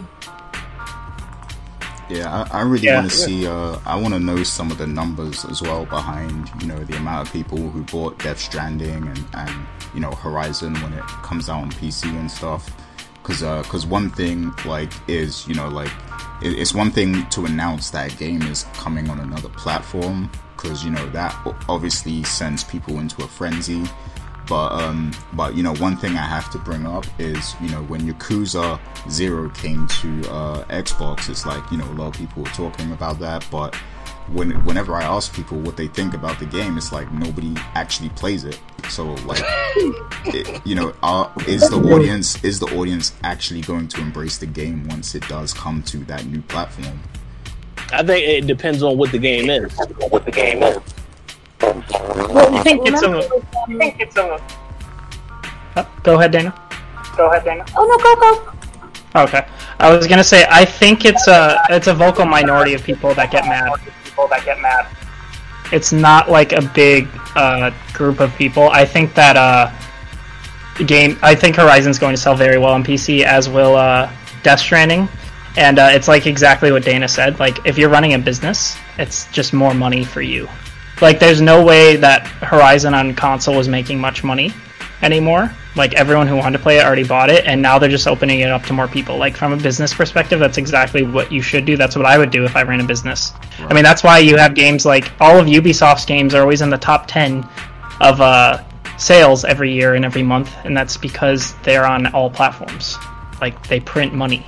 Same with 2K's games, like GTA 5, for like the past 10 years. Right, so you think they just look at it as, you know, new money, so it doesn't matter, like, you know, how many people buy it. It's new money that we didn't have before, so why not? Yeah, pretty much. And then I think what I was saying earlier about the timed exclusives, I think it really is the best of both worlds for them. Right. Yeah, that's a good way to look at it. Dana, was you gonna say something else? Dana? No, I was just wondering, just overall in general, I wonder, can you hear me? Yeah, we hear you. I can now. Oh, it was a little weird earlier. Oh. Yeah, there we go. Sorry. I was wondering, just in general, I know we're talking about PlayStation and Xbox and everything else. I wonder, just where does that leave Nintendo Switch? It just kind of seems that this competition between the both of them has kind of left Nintendo on the wayside. What is Nintendo doing this year? I would like to make a comment about that real fast, and I'm going to go to Gary because I'm going to try to steal the words out of his mouth. I think Nintendo is perfectly fine right now in their own lane because the Switch is doing incredibly well, still selling out. It actually was sold out throughout this pandemic because I know our very good friend Ricky, who has an editorial on the site, was telling me he was buying a new Switch at the time, and it was selling out. So, and then of course, Gary's favorite game, Shin, the game that you did a post for this week. Oh yeah, Shin Megami Tensei 5. There you go. That right there is a perfect that is the perfect answer to your question. Nintendo don't need to worry about next gen because they're doing incredibly well. They got a whole bunch of games in development that people are looking forward to. So I think they're going to continue to stay in their own lane. Yeah, I think like the Switch is the one platform that I would say is exempt from the competition. I mean, they're all kind of friendly now, so it doesn't matter anyway, but the Switch is just in a lane of its own because they have exclusives, and then, you know, they also have, like, they actually have a lot of third party this time around. You know, they didn't have that last time with the Wii U, but this time around they got third party support and they have exclusives that you won't find anywhere. So it's like, you know, you have to have the Switch if you want those games. And the only thing with the Switch is that games don't release as frequently as they do on the other platforms, but it doesn't matter because most people have the Switch in addition to another platform anyway. So, you know, when it's like that, there's not really a competition because, you know, the way people look at it, it's like, you know, you're gonna have you know, your main console, but then you're gonna have the Switch in addition. It's like clothing, right? You're gonna have your top, you're gonna have your bottom, and then, you know, you might throw on a backpack as well. So like the Switch is like the backpack, you know, you have it in addition. So yeah, it's amazing. Yeah, crazy analogy there, but yeah. So good points all around.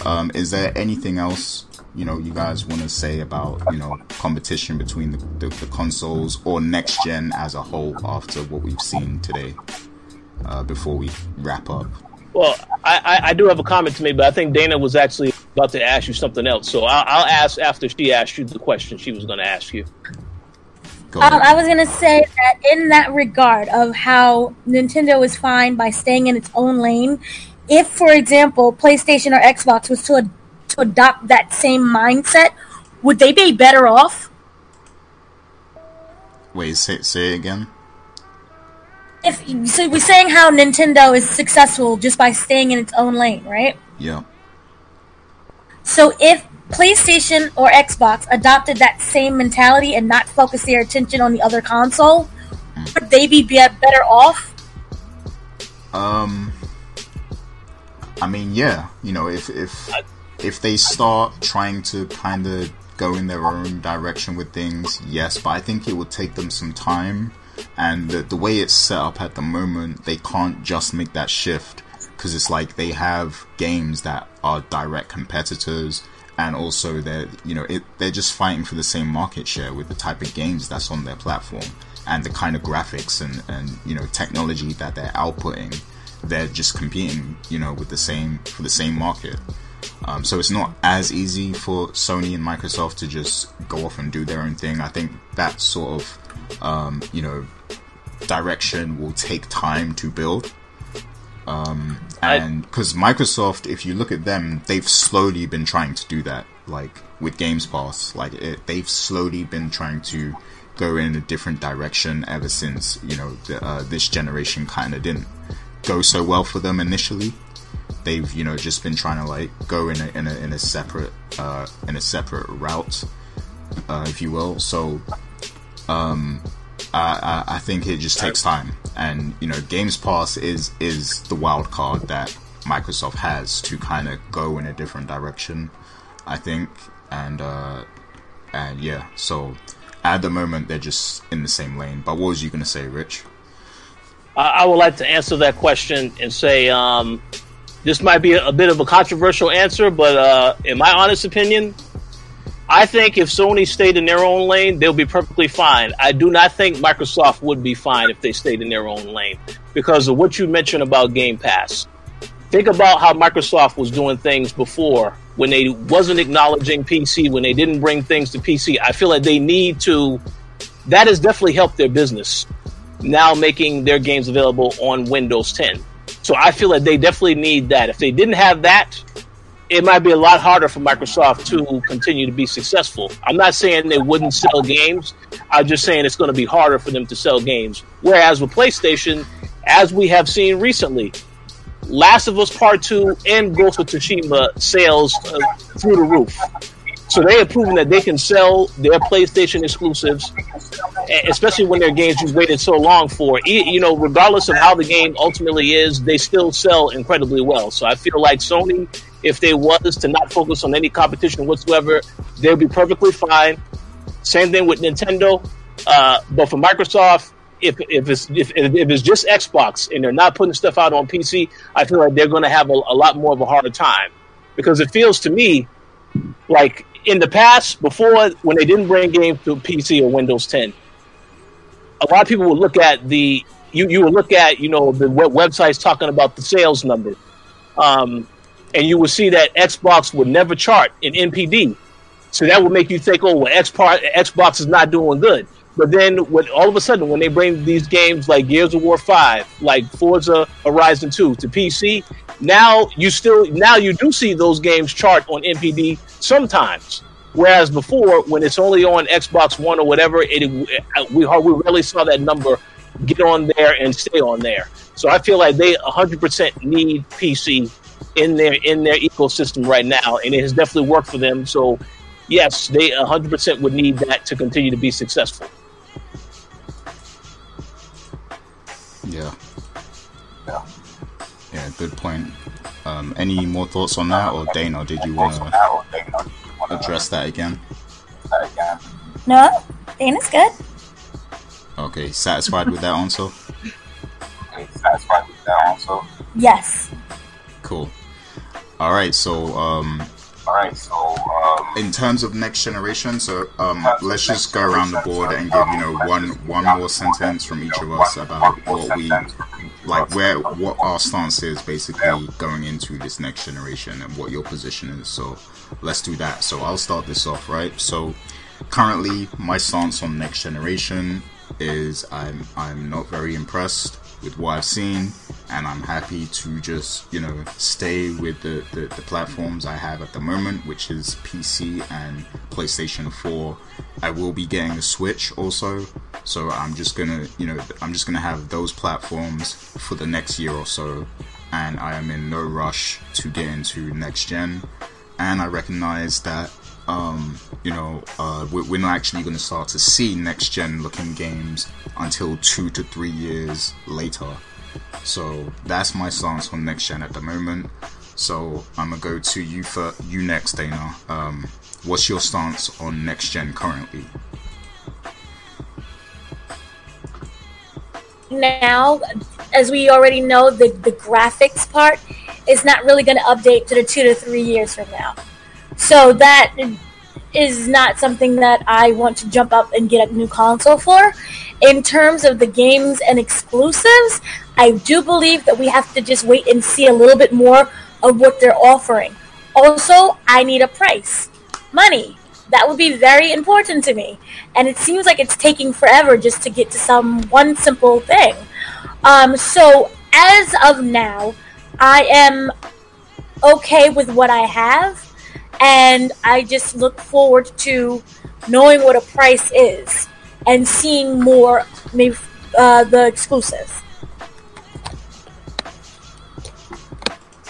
Cool.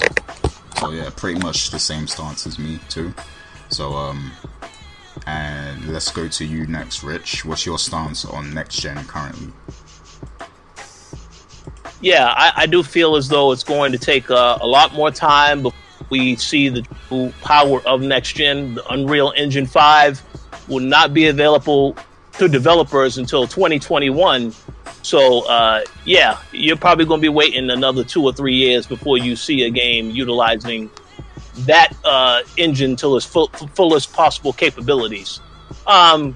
With that said, I will say that, however, if I was to choose a console right now that I would purchase, obviously, I'm still going to purchase a Series X and a PS5 at some point, but if you was to ask me today which console would I purchase based off of what I have seen, I still would go with PS5 only because there are a lot of games that I did see in that presentation that I was interested in.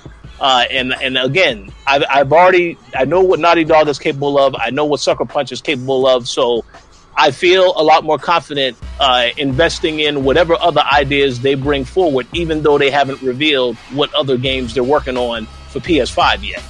So that's what my answer would say. But I would also add that in terms of what Microsoft is doing, I am interested in what Microsoft is doing. However, I really do hope that Microsoft continues to focus on their first-party lineup.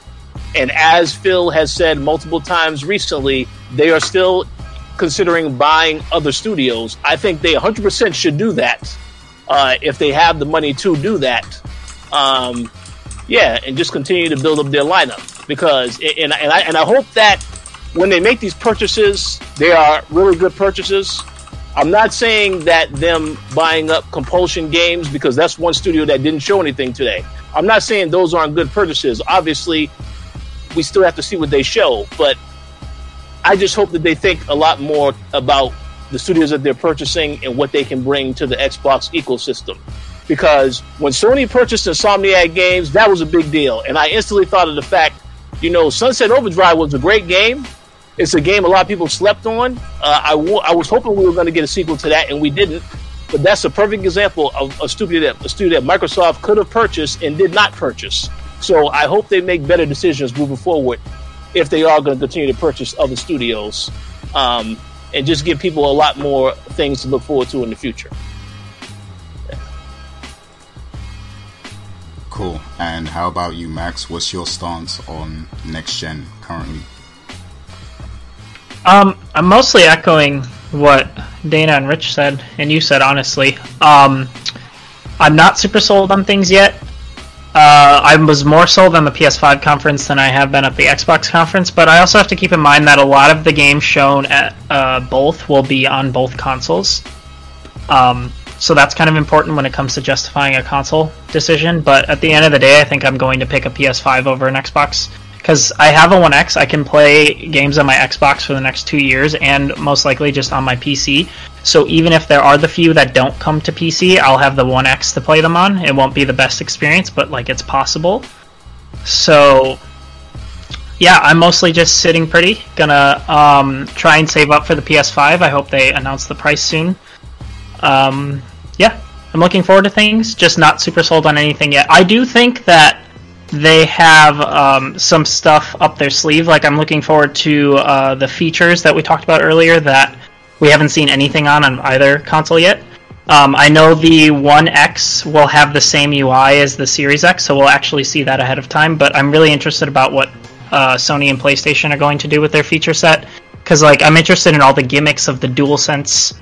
I want to say DualSense 5, but I think it's just DualSense. I'm interested in all those little gimmicks and like what they're going to do with the UI, because if I'm not mistaken, the PS4 UI has stayed the same all gen, correct? Yeah, Yeah. pretty much.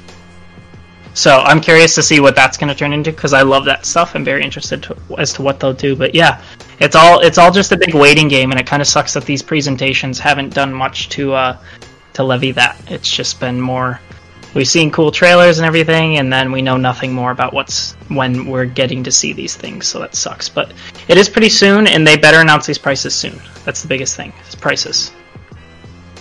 Yeah, exactly. I agree.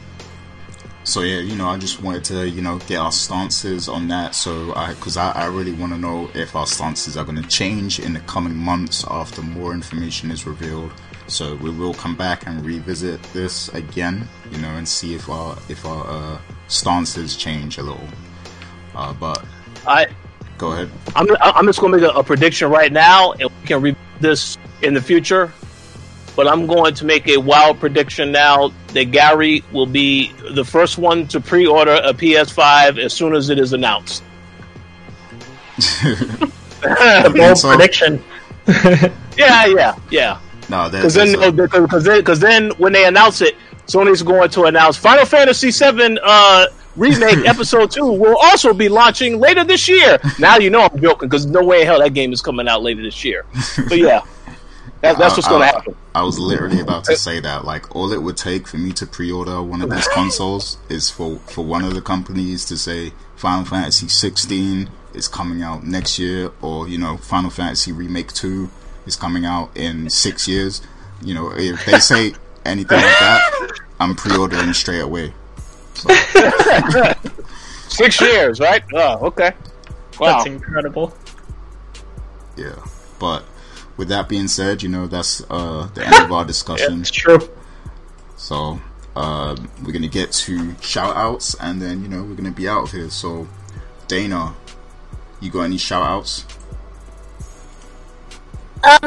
Shout-outs to everyone who is listening. And I'm the only person excited for WWE Battlegrounds. No, you're not.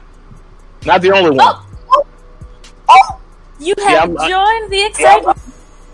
Yeah, I'm looking forward to it. I think Adam is looking forward to it as well, although we'll see about that. We'll have to talk about that again on WrestleCast. Ricky is the one that is not impressed, so, yeah.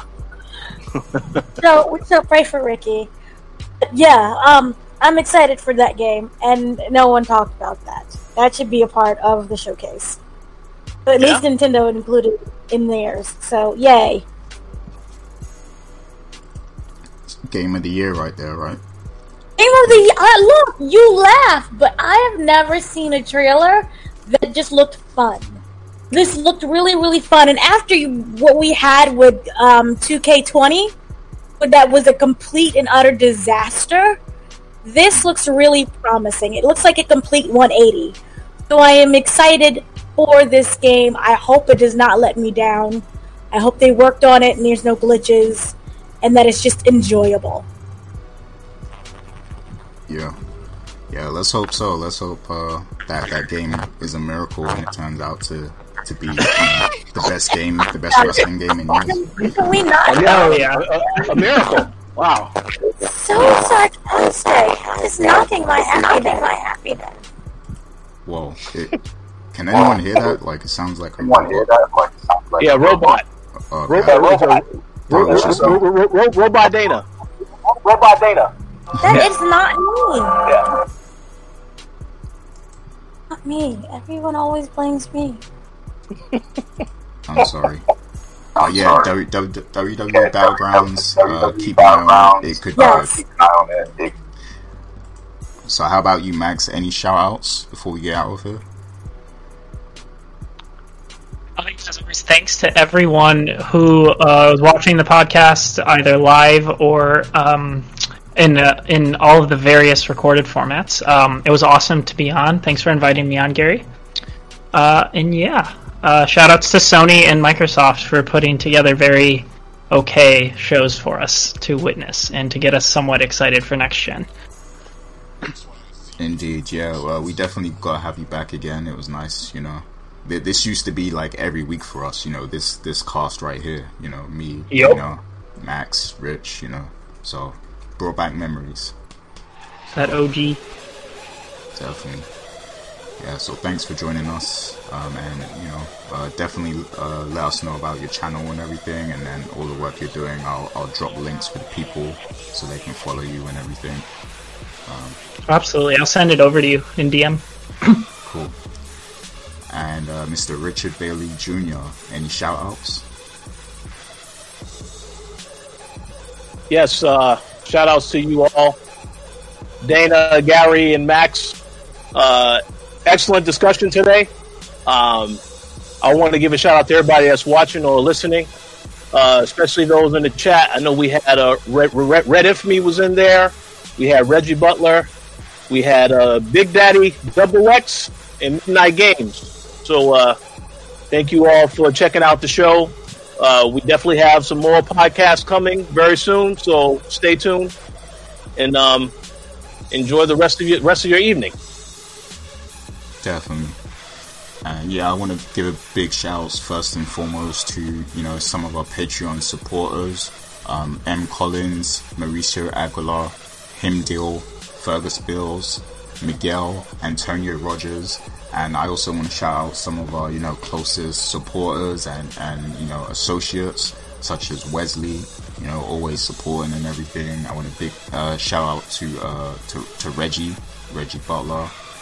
Shouts to Red Infamy as well, and you know, shouts to everyone over at the Throwdown, and you know, all the TK alumni and everything, and you know, just anyone who's listening right now, you know, big shouts to you, and thank you for supporting the coalition, you know, on this 12-year mission, you know, that we've had.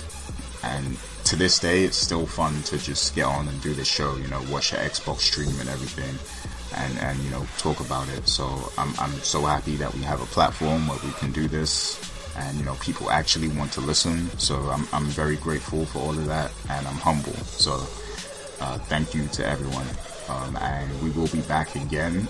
Me and Richard actually have been talking, you know, behind the scenes, and we have some big plans for the future. So hopefully, you know, we're gonna get back into the swing of things so that we're pumping out more content, you know, in the future. It's just a building thing. We gotta build, and then, you know, once we get to that point where we're comfortable, then we're gonna, you know, make sure there's an influx of, you know, new content, and everything. So let's hope we get to that point soon. But thank you all for sticking with us over the years, and you know, let's see what this next gen is about. So peace out, everyone. Take it easy, and we'll be back soon.